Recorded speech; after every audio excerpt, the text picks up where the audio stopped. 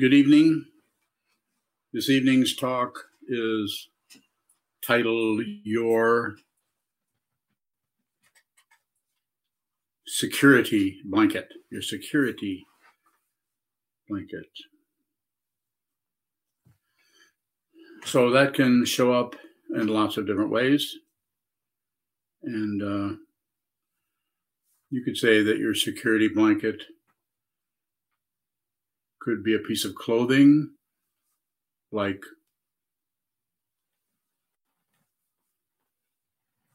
a rock suit.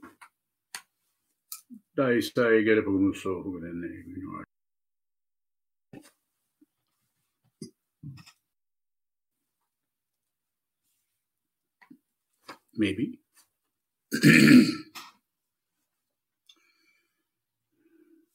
So it's not about getting rid of your security blanket. It is about being aware of the various ways, methodologies, structures, schemes that you have to protect your identity, your agenda, your hopes and dreams, your wishes, all of the other fabrications that arise out of hope for this and fear of that. Simply put.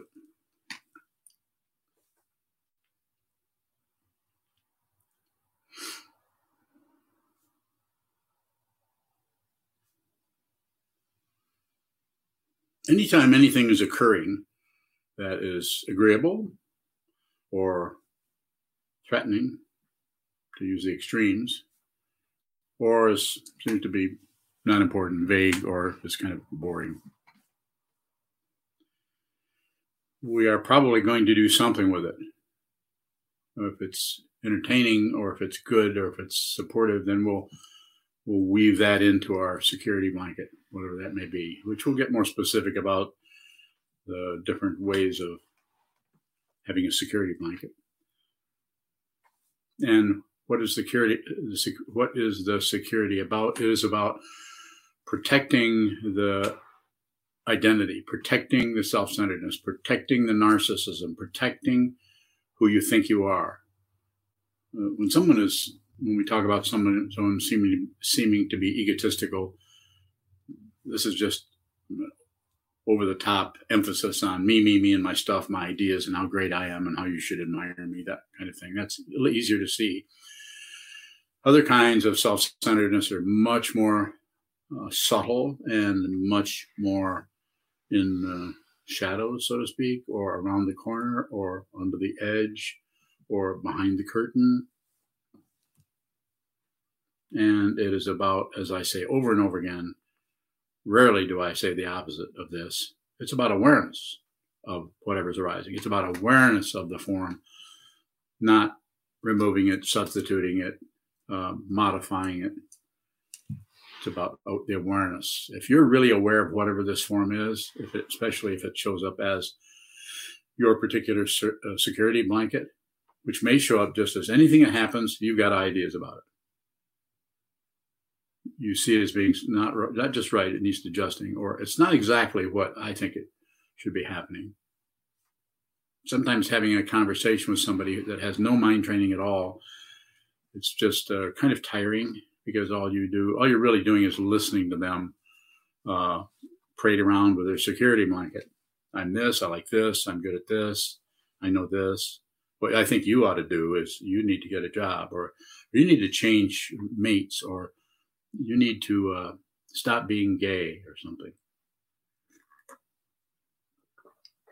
Somebody producing all kinds of things. But we're producing, even as students of the Buddha's Dharma, as meditators, we're doing some kind of production also.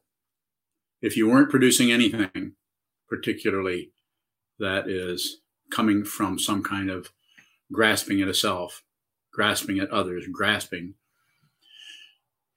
you probably wouldn't even be listening to me. You might listen, but it wouldn't be something that would be of interest to you.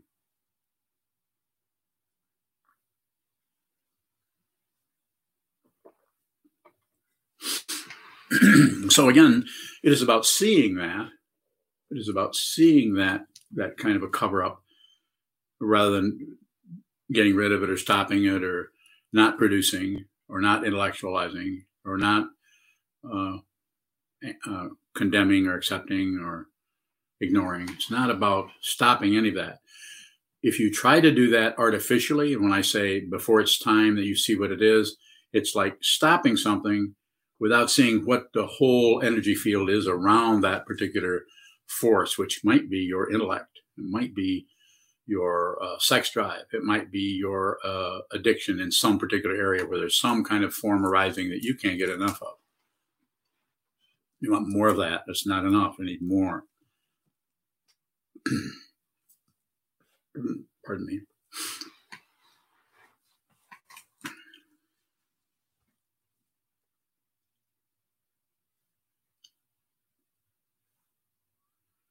So again, it's about observing that, seeing that form, and seeing that it's never exactly the same all the time. There's always some modification. And sometimes there's a modification, then we have modifications on top of the modifications. So then you have several layers of blankets. You know, one is a fuzzy Afghan, and the other one is actually very, very carefully crafted quilt made of all your ideas about everything. Quilting confusion.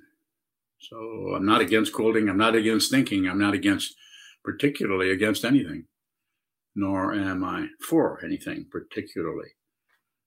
What do I want? Do I want something? Yes, I do. I want to help you see what this is,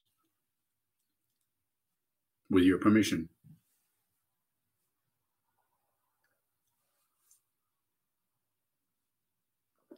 Because if you don't see what it is, then you'll be under that security blanket that you're not seeing that it's there.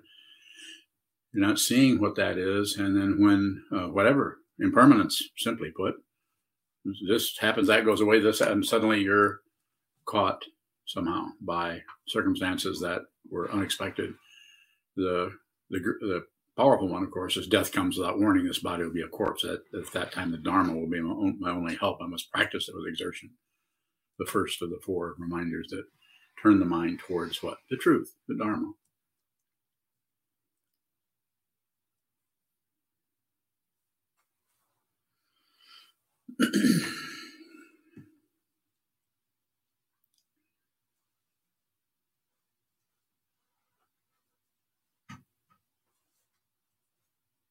All the different kinds of ways that a security blanket could show up in any given person. I may, if I'm functioning as your teacher, I may be able to see what you're doing or how you do that. And even though I might be able to say, here's what you're doing, that may not be helpful at all. Well, it could be. There might be times when that comes up and that is fundamentally necessary. Quite often, what happens is I see, because I've been looking for a while, I see what's happening there.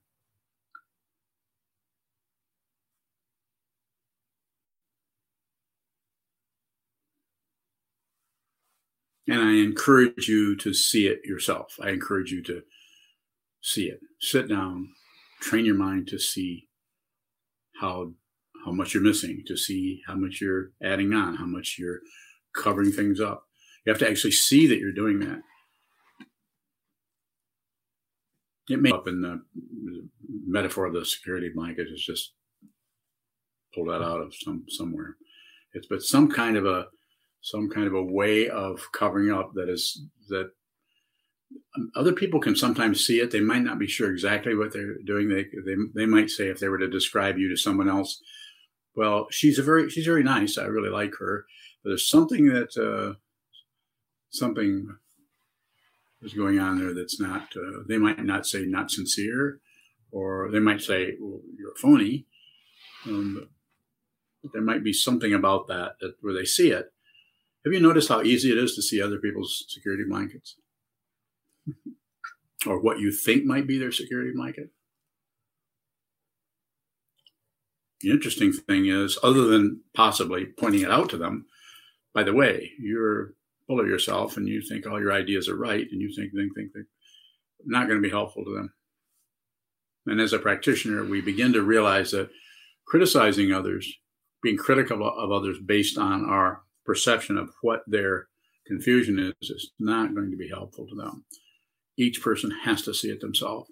And this is why the teaching person, if they function as a true teacher, will have tremendous, I don't know of any other word for it, tremendous patience. It's like they don't care if the person, if it ever shows up for their benefit, they're fine with that. But they want that person to see the truth for themselves. And if someone sees the truth for themselves, there's nothing left to do. There's not even a graduation ceremony. Why? Nothing is separate.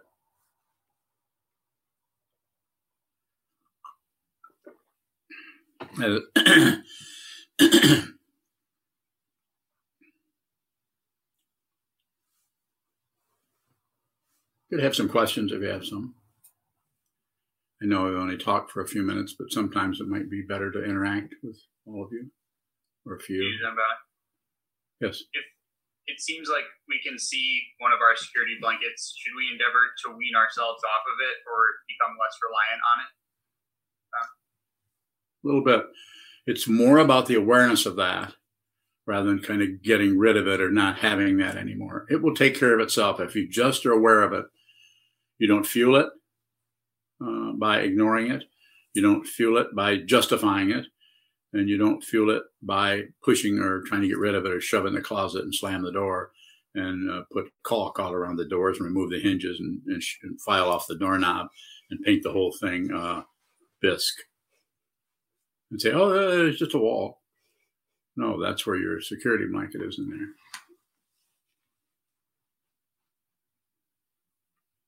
So it's about awareness again. It's about the awareness of the cover-up. And it's astonishing.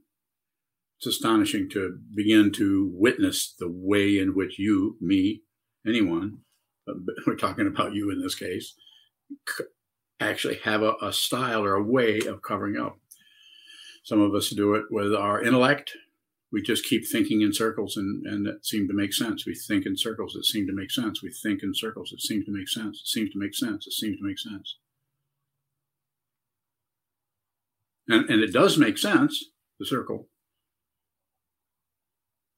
But sometimes rather than it is an expression of your wisdom mind, it is more an expression of a highly developed intellect that is protecting the self that does not want to be seen because it realizes it's a clown on the roof. It has no credentials. It's insubstantial, and if it's seen through, it may show up, it may not. It may, because of causes and conditions, because of karma, because you're still downloaded as a physical being, it may come and it may go, but you always see that it's unreal. So therefore, no matter how intense the egocentric emotion or feeling that seems to be expressed by that dynamic, you listen because you listen to everything. You receive because you receive everything, but you add nothing to it. It gets no library card. It gets no credential. Nor do we snatch everything away from it. If it seems to come and present some kind of a credential, then be a good host. Listen to the credential, but don't accept it, don't reject it, and don't look away.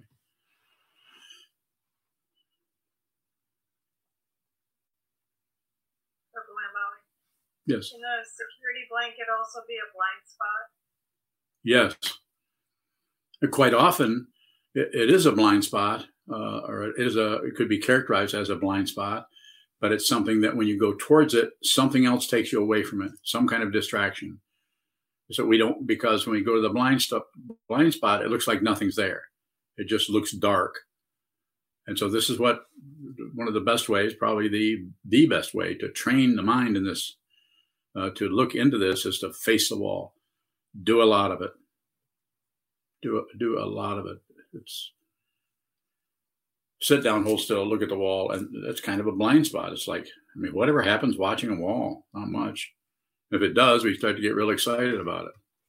I think I might be in samadhi. I don't know. It just really felt really good to me.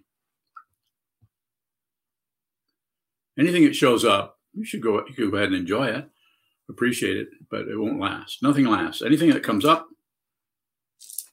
goes away. Is there anything that doesn't go away? Yes. What doesn't come up? What doesn't show up is something. And you might say to me, so aren't you showing up and you're running your mouth constantly? Full of lies. I say, don't believe a word I say. Don't believe it. Don't believe it, but don't disregard it and don't disbelieve it. Do nothing with it. It's so powerful. If you can understand those three, don't push, don't pull, don't shut down. This is basically expressed as consciousness. This is authentic presence. And why is it authentic? It needs no support. There's no falsehood about it because there isn't anything other than that. If there's something else, we got a stage play going on. And then we got a director, and then we got a screenwriter, and then we have a best boy, and then we have somebody taking tickets. I'm being silly, but you know what I'm saying. It gets very complicated, the whole phantasmagoria we call drama. Glenn Bowing, is this something we see through once and we're done, or do we need to continually see through the same thing over and over? A very, very good question. It's like a little of each. It depends on the individual. This is why they have, in the Japanese tradition, they have the word kensho, because people sometimes begin to get some kind of a bright light coming through the cracks. And it's very experiential because there's such a contrast with the gloom and doom, or the fanfare and expressiveness of the carnival of your life, or it may be. We see something else happen. There's a big contrast there. But when you see what it is fundamentally, there's no contrast. There's no longer a contrast. I'm not saying you don't have a memory of that, but since things are not fundamentally separate, I'll emphasize that. Since you can't find two different entities, two different phenomena, two different ontological structures, no two. If there's two, you can get something between it. You can slide something between it. There's a three. Can't be done. I mean, it can be done relatively. Of course, we do it all the time. It's called what? Politics, math, grocery shopping. That's why it's so powerful. That's why it's ultimate. That's why it's transcendence. That's why it's a spiritual path. And that's why there's so few people are doing this. People may meditate. They may belong to various sanghas, and I know I've been in a few of them. And I'm not being critical of anybody's practice, or I'm just saying that it takes a lot to do this. And if you may see this, but then it's even more unusual if you can actually teach it. I'm not saying there aren't teachers everywhere that are teaching this. Maybe. Or think they're teaching this, or trying to teach this, or other people think they're teaching this. If the teaching person needs anything, the adoration or the supplication or even the money of anyone needs anything else, probably not a true teacher. There's no transaction going on. Questions about this are good. Keep coming. Take me apart. Come ahead. You're all very smart. Yes, sir. So, how does one prevent the kensho becoming a security blanket? How does one do what with it? How does one prevent the kensho becoming very good. A security blanket? All you have to do is see it. Just see that it's kensho. See that the last kensho I had was in June the 1st, 1977. And I was in a month-long solitary retreat. Some of you heard me talk about this before. I'm just using it because it was kensho. It was something that rose and faded away. And what happened is after a couple of weeks in solitary retreat in a hut right here in Berry County, actually, in a hut that I built. And I sat up and looked across the cornfield and realized that nothing was asleep anywhere. Nothing ever slept. But sleeping, the actual sleep, is illusory. There's no such thing as sleep. Ultimately, relatively, of course, there's sleep, but ultimately, nothing sleeps. It's an astonishing realization, and as a realization, it fades because it is not separate. So if you understand that, then you can see why anything that shows up is going down. That doesn't mean that what shows up wasn't the leading edge of some kind of insight or some kind of deeper understanding of the relative nature of ultimate truth and the ultimate nature of relative truth. So if you don't do much with it, I remember at the time, it's kind of like I wanted to tell people about it, especially people would say, well, so what was that like? You were in there for a month? Oh my God, I couldn't do that. And I said, well, I couldn't do it either. I don't know how I did it. So you get kind of a little bit proud of meditating for a long time, especially if you have a really good kensho right in the middle of it. But I had 2 more weeks to go, so by the time I got out of there, it wasn't quite as stupendous. And at the time, it wasn't even stupendous. It was kind of flat feeling. It was like someone said in my mind, nothing sleeps. It wasn't something I thought or I concluded. It's like someone else said that, or it was some kind of insight, but it went away. And so I would say, if you have those, then just keep your eye on it. Just look at it and realize that it's experiential. It's something that happened, and it may help you continue on the path to realize I have some deep insight into the non-dual nature of reality. I have some insight that's coming to me somewhat in an intellectual way and somewhat in just an intuitive way. So there's nothing wrong with seeing that. And but the security blanket part would be kind of using that or clinging to that or trying to regurgitate that. Don't do anything with it. I'm trying to recreate it. It's like trying to recreate your vacation in Florida in 1993 or whenever it was. That was so great. Remember that one time where the hot water was so hot? The sun tends to do that to the water, so it wasn't that big of a deal. Isn't it interesting how we'll go back to something and kind of dredge it up to have some kind of a reference point for something? And not wrong. It's about being aware of all that. Go ahead, Sokaran. Sokaran bowing. Sometimes you ask us not to go on trips or leave the temple. And I wonder, is there security in Sangha? Is there security in staying at the temple? Bowing.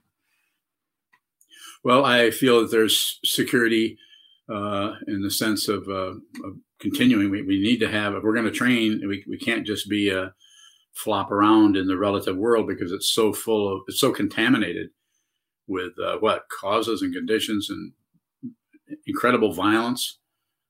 It's just so contaminated. So insofar as we can stay, this is why we ordain. I mean, you could say this is a security blanket. Somewhat, but it functions a little bit differently. You could use it as some kind of a credential so I'm a transmitted priest, so I must know stuff. Not necessarily. Go on YouTube and find some transmitted priests and listen to them for a while, and use your own bullshit detector. And I'm always inviting you to do that with me. I invite you over and over again. Come on with your brilliance, your intellect, your insight. Take me apart. If you see someone here, take them apart. However you want to do it. Disprove what I'm saying, but you better have your pencils pretty sharp, because I don't think, and you do. I don't do it with thought. Big difference. So as far as Sokaran, to address more specifically your question, I would leave that in your lap. I would leave that in yours or Ondo's, or I might come in based on talking to you and say, no, don't do that. do this, do this, do this, or don't do that practice, or don't move here, don't do that. But I'm not going to insist on it because I respect you. I respect the karma of the people that come this way. So insofar as you give me permission, if you come and say, I don't know what to do, I don't know whether I should live at the temple or if I should live in Saskatchewan. And I'm probably going to say, you probably should live at the temple. Say, well, I really have my favorite ski trail is in Saskatchewan. I said, well, I don't know. I mean, you could actually catch me up in your desire to do something else. I'm completely catchable. I haven't been inoculated against anything. Anything can find me. I'm for everything. It's an ultimate enthusiasm, and you could even say, what's that? That's a word. Power, positive thinking. I'm all for it. But if you say, I don't know what to do, then I'll listen to you and I'll look at what I know about your situation. And I might say, you need to go to Saskatchewan. Or I might say, why don't you come here first and then see if you really still have to leave. I'm just using a hypothetical, but it's that kind of a thing. So it's not like ultimately what I know, as I've said many times, or maybe 15 times, I think everybody should be ordained. Everybody should be a monk. Everybody should practice the Dharma, but that's unlikely to happen because I think you need as much glue as possible between now and the time you pass back into the elements. So there's a best possible chance that you will actually practice training your mind. Interestingly enough, there are people who are totally devoted and practiced and trained and may even have a Dharma transmission, and they aren't near as clear as somebody who just meditates now and then. So there's no guarantee of anything. There's no guarantee that just because someone meditates. I know people that in the ones I know the best are in the Shambhala Sangha have meditated and practiced way more than I have. I mean, I'm guessing at that. I don't know. I didn't sit there with a clock. But when I say but, I mean, I should say and they're not awake. They're not awake. You might ask. I'll ask for you. So how do you know if somebody's awake? And what will I say? You listen to me much. I don't. But they do. So if I meet them, not separate.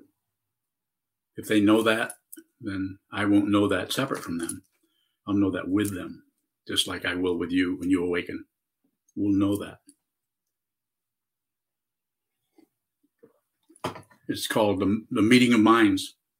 And it's not some kind of highfalutin, fancy, ethereal lightning bolts. It's very simple, direct perception of the nature of reality, which is not two, not three, not one.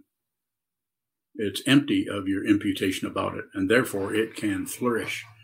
Even if the world comes to an end, you can't stop the force of this. You can't stop it.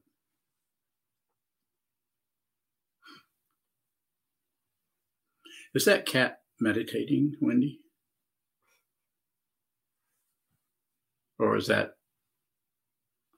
a carving of a cat? Or is that a bell on a cushion shaped like a cat? She's not going to tell me. She has to learn how to sit and stare at the wall. Okay. Jessica has a question. Jessica has a question. She asks, can insecurity be a security blanket? If so, how? Yeah, because we keep going to the insecurity for a reference point. So go to the insecurity, Jessica, and notice that there's a feeling of being threatened or being insecure, and just look at that. Don't make excuses about it. Don't add anything to it. Just look at the raw material of insecurity. Just that raw, see, I'm moving my hands back. Just that raw feeling of insecurity. And notice how, in order to maintain the security, you have to keep coming up with scary things, scary ideas. What if that? What if that? What if that? What if this? What if that? And to keep going, keep that feeling happening and happening and happening. But if you just look at the feeling, you do nothing with it, you might feel more insecure without the feeling of insecurity. That which is real is not threatened.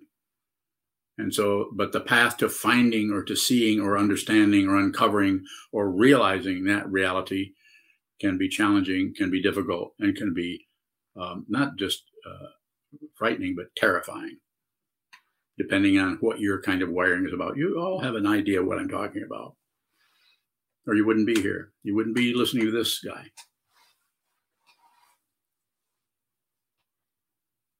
Benjamin Swarthout from Florida asks, Yes.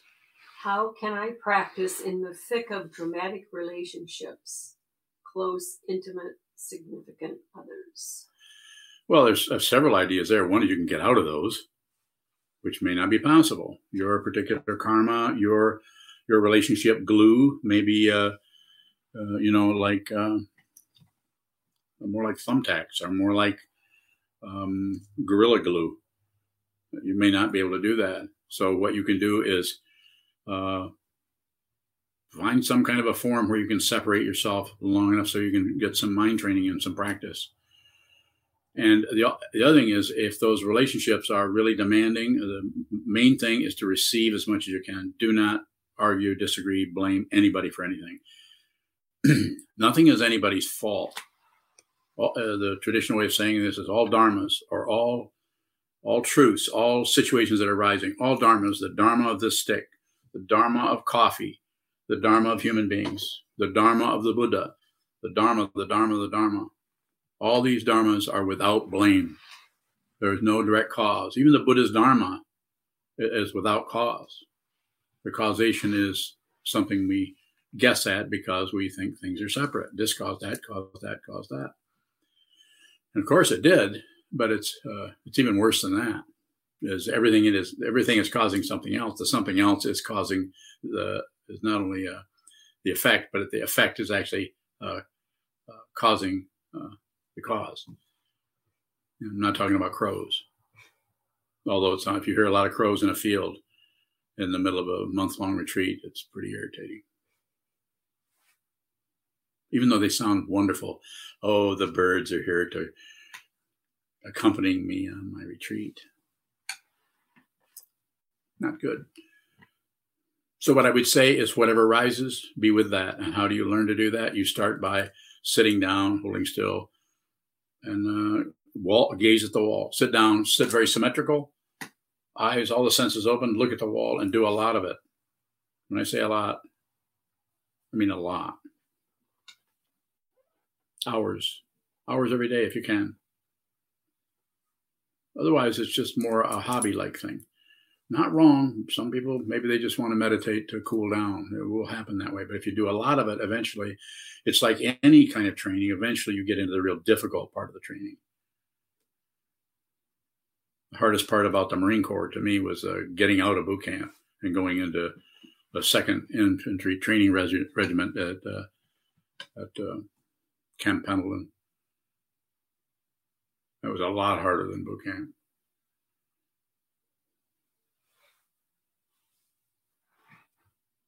It would have been even harder had I had to go and kill people, which is what I was training to do.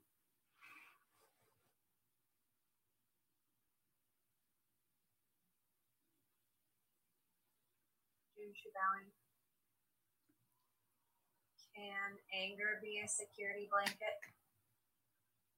Yes. And one of the obvious ways this happens is something happens in your environment with your relationship or with somebody or something, anything happens. And instead of just receiving that, just receiving the whole texture, the whole difficulty of the situation, which is dependently arisen, no one's to blame for it. Instead of feeling that, instead of having complete generosity and receive with our heart what is happening, receive the world.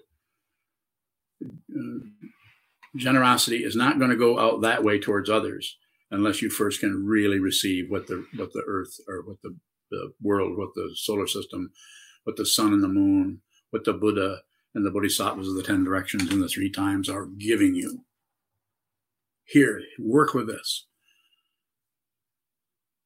And then if we get angry about that, then of course that's a security.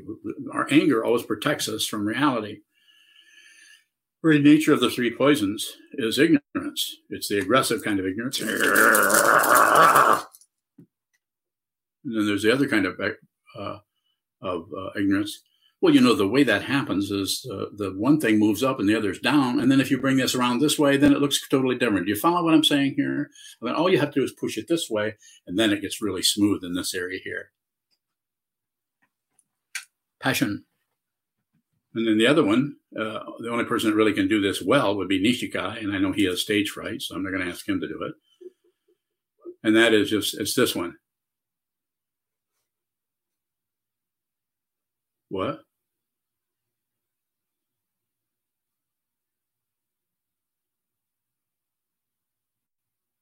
What?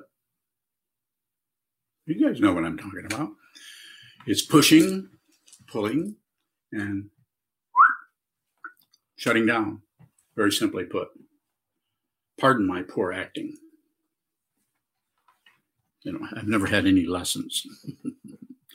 Although I was married, how many times have I been married? 5 times. And was it day after tomorrow? Friday we'll have been married 9 years. So far, so good.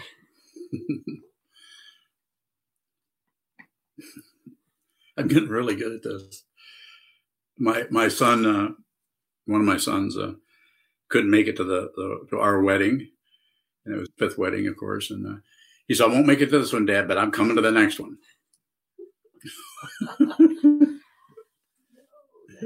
You'd have to meet him to know how funny he is. But there won't be any next wedding. This one's good enough, right? Yeah. I'm speaking for both of us. So security blankets, any other, Junshu, any other question about that anger? That's a good question. That when that anger comes up, that is a defense. That is a security blanket. Your anger is something that reifies, substantiates, and validates me. I'm the one who's angry. I'm the one who's angry. Or I'm the one who's ashamed of myself. I can't do anything right. I can't get anything right. I'm terrible. It worked pretty good for me when I was a kid because I had the help of my stepfather, who reminded me every day how terrible I was and how stupid I was, over and over and over again, besides hammering on me now and then. Painful. But all dharma is without blame. He came out of his situation. I have no, in some sense, he probably helped me to have enough difficulty with my emotions that I decided to look for a dharma teacher, which I found because he had an appointment with me in this country.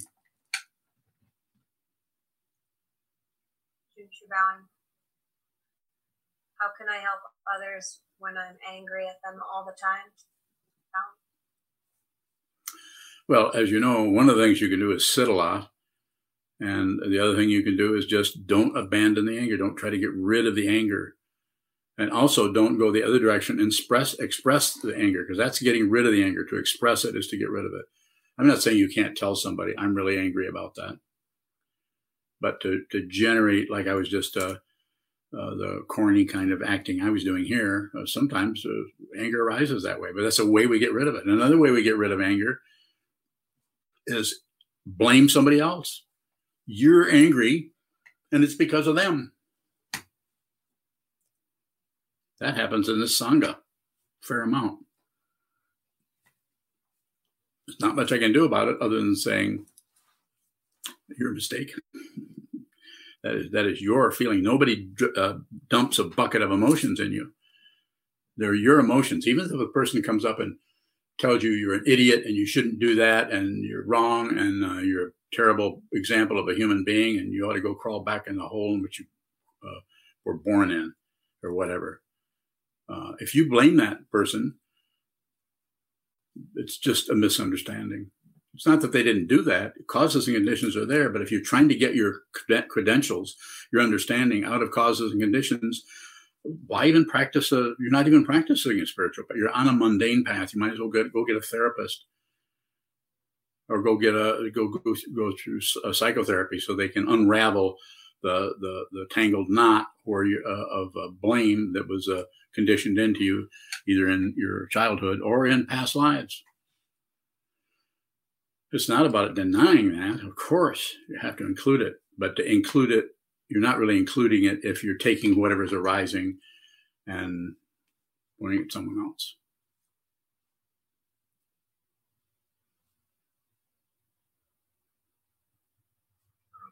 If we begin to see how those emotions aren't the trigger's fault, will they start to back off?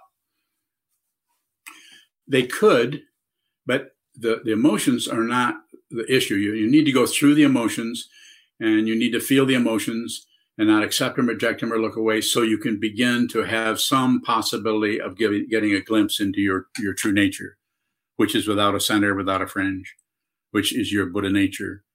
Your real nature is not no one in particular. And that's why I was saying if someone is teaching and they want something, they're not a teacher. They're not a true teacher, because they're still in the merchandising mentality. They want something. They want some control. They want to make money doing it. It's not that you can't receive an offering from someone so you can continue to eat. But same thing when I say, I don't want any followers. Go follow somebody else. I'm not going anywhere. Not interesting over here. So yes, what you would do is as you begin to be responsible, have the ability to respond to your own emotions in a genuine way, which is they're your emotions. I'm not saying there's a you, but they're in your particular milieu, your particular sensorium, your particular aura, your energy field, your however you want to call it. It's not a self, but it has a kind of centrality that doesn't really have a solid center to it. Consciousness doesn't have location. Consciousness finds its own form, and it may be at a location, it may not. My consciousness might look like it's in this old man, but when this old man's gone, this body's gone, I'm not going anywhere. There's nowhere to go. That doesn't mean I'm going to hang around like a ghost and haunt people. That's a misunderstanding.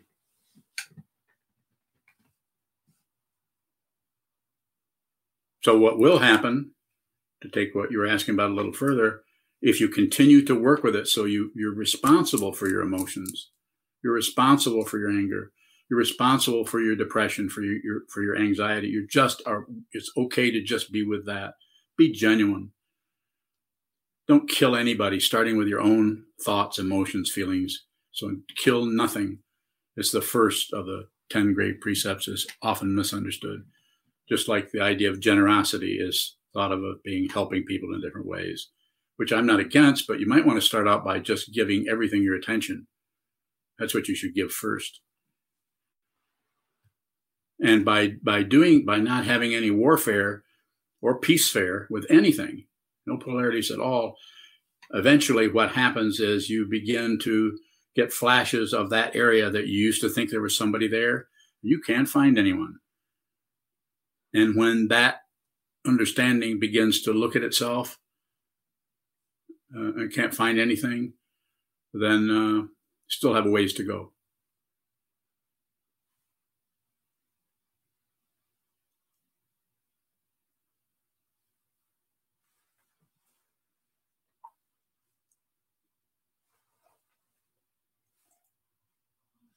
Goes on bowing. Yes. The security blanket ever help one go into the scary basement? Sure. This is what the Buddha, the Dharma, and the Sangha is about. It's a kind of construct or support. It will support you in training your mind, but won't buy into your storyline. This is why Sangha is so powerful. I have people come to me, not every time, not all the time, but complain about other Sangha members. And I say, that's a Dharma gate. That the person you're complaining about is a very close student of mine. And you're not you, but anybody could be complaining about that person. So it's a structure. It's a Dharma gate for you. Doesn't mean you have to be set yourself up to be tortured by somebody who just happens to be a practitioner and likes to poke fun at you or whatever. But the Buddha, the Dharma, and the Sangha is just a powerful form, algorithm for how to use some kinds of forms, 3 different forms, to proceed on the path.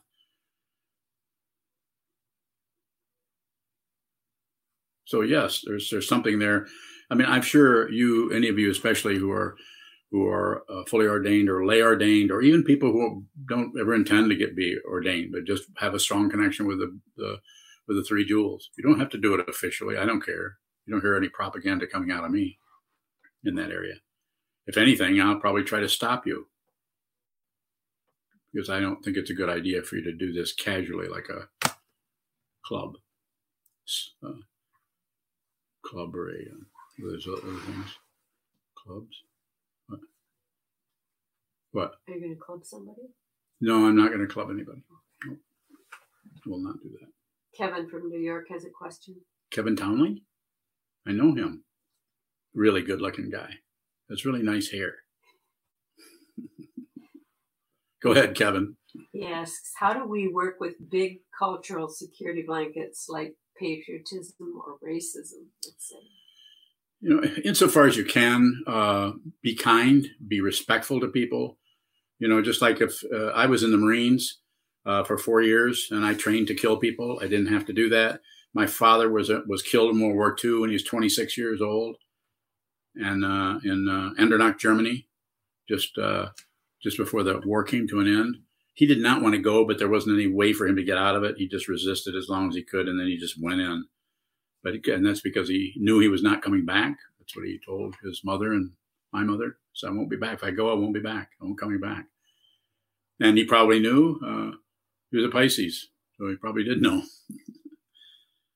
So the only thing I can say is be respectful to people. Like if someone comes to me, the other day I was in having some labs done, and my tattoo says USMC on it. He had a tattoo that said "Camp in the Woods." It's a really cute tattoo of little tents and dogs and cats and things. And so I said, yeah, I was in the Marine Corps. And he said, thank you for your service. And even though that's an irritating thing for me to hear, I don't do anything with it. I said, thank you. So I just acknowledged, because I see where that person is coming from. But that's not the time to start to have a irritation around even the necessity of having a military, let alone a police force. Those are very irritating, including school, traditional school, where they test everybody. This is just it's an atrocious stomp right in the face of intelligence, to say that everybody has to pass the same test based on what knowledge, and what is that about? Control. So when you come into these forms, patriotism and nationalism, even Black Lives Matter, which is a really important movement that I'm very happy that's happening. Finally, I'm delighted that's happening. So it's a powerful thing. But just because something like that is happening doesn't mean that somehow other things should be dismembered or ripped apart. Everything should be done respectfully, not just go in and rip things apart. I understand why they're knocking down sculptures, but you know, it might be better to take the sculpture and put it in a museum where these are the people that tried to take over our country at one time. Have their sculpture, rather than having it out in the middle of the public square as some kind of an honorable general. So I could go on and on about the political stuff, but I'm not going to. Hope I covered your question, Kevin. It's basically just be there for the person, meet the person when you hear that. And if it's coming on the news or something like that, listen, but don't pick and choose anything. Allow it to be confusing. You can stand confusion. Most of the world is really confused. The The one who is clear is one who is clear about confusion. You don't get clear about clarity. Clarity doesn't need any help. Clear about confusion is water poured into water. Water poured into water. Common metaphor for awakening. You don't understand? Neither do I. Yes. Robert Switek from Kalamazoo asks, how can we express fearlessness toward our security blankets? You can't express fearlessness. Just it's going to feel very insecure to work with a security blanket. That's how you know you're working with it. See if you can find out what it is and just go slow. Take your time with it. Examine it, look at it, set it aside. See if you can see by now. If you fool with it, it'll go in hiding and it'll show up in another way. It'll because it's like a stage play. Only you don't know if you're in the audience or if you're one of the actors or if you're the director, and those things morph constantly. Just using that metaphor. Less is better, except when it comes to training the mind. Then sit down, hold still, so that you're more clear about these situations. That clarity comes from just watching things move without opinions, watching things move without stopping, watching things move without joining, without disagreeing, without shutting down, so that the ability, you could say, to see clearly is not hampered by the repetition of pushing, pulling, shutting down, based on wanting to be in control of everything. There's nothing to control, but there is something to see, and it's not separate.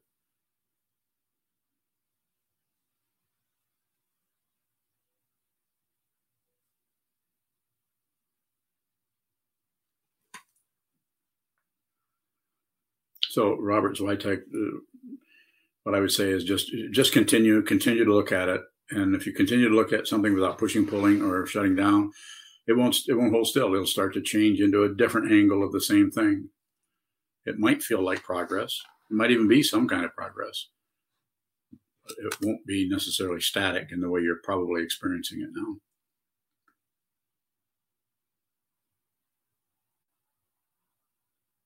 I don't see any other. Maria Bowing. Go ahead, Maria. If I have a scary thought and then I'm hearing the sentence which you said very often, don't believe your thoughts.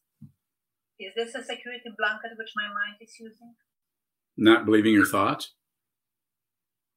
Yeah. No, because that's something I told you to do.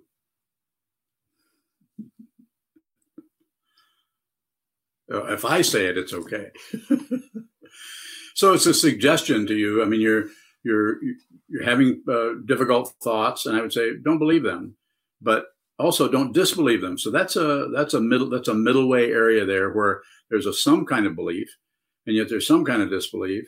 So actually, you're in a more of an open dimension there where you're kind of considering it, but you're not going to go in all the way and with your fists doubled and believe that's true or pound the tabletop. You're just gonna look at it and see what it is. There's more of a chance that you will receive that as it is if you don't believe it and don't disbelieve it. You need both of those, not just one. So you don't believe it, so you're not going to cling to it particularly, but you're not going to throw it out by saying, I don't believe that. So you're not going to disbelieve it either. So you're going to continue to look at the texture of it and see that there is some kind of validity there. It has an appearance that has a texture, has a quality, has a tone, has a fragrance, has an odor, has a quality, an energetic quality, like remembering a dream. They're unreal, but the texture of those dreams, sometimes the texture far outweighs the actual story because the feeling of the dream is so vivid. That's why that's quite often used as a metaphor for this life we're in. The sample dream is the one you have at night that tells you what a dream is, unreal. And then this is the actual dream. This is actually unreal. And this doesn't mean it's not, has some solidity to it. The very solidity is a clue to its unreality.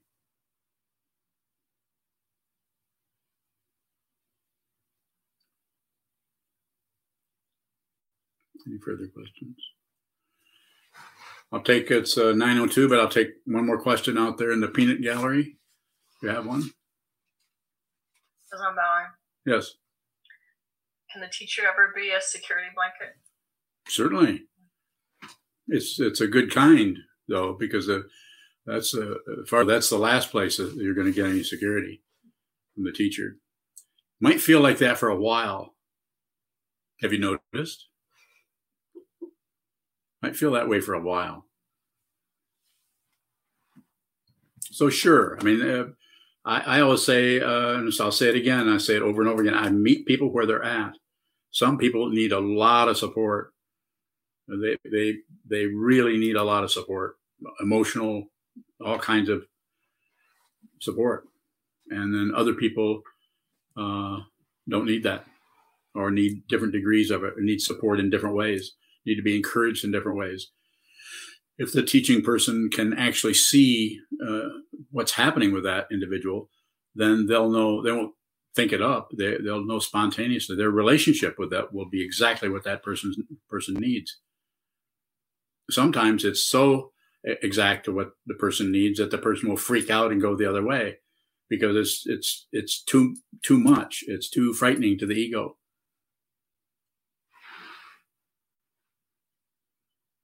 You can have people project onto you that you're up to something, or you're trying to control them, or happens every now and then. Bound to happen.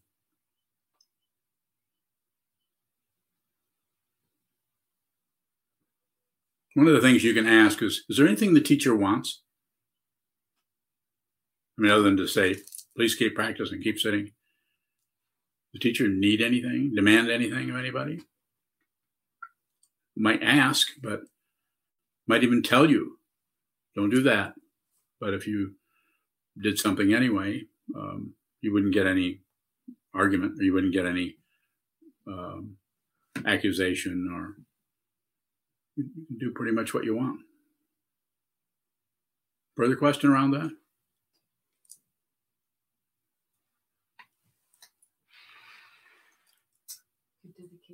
We'll dedicate the merit then at the monastery. And Wendy's little cat will help.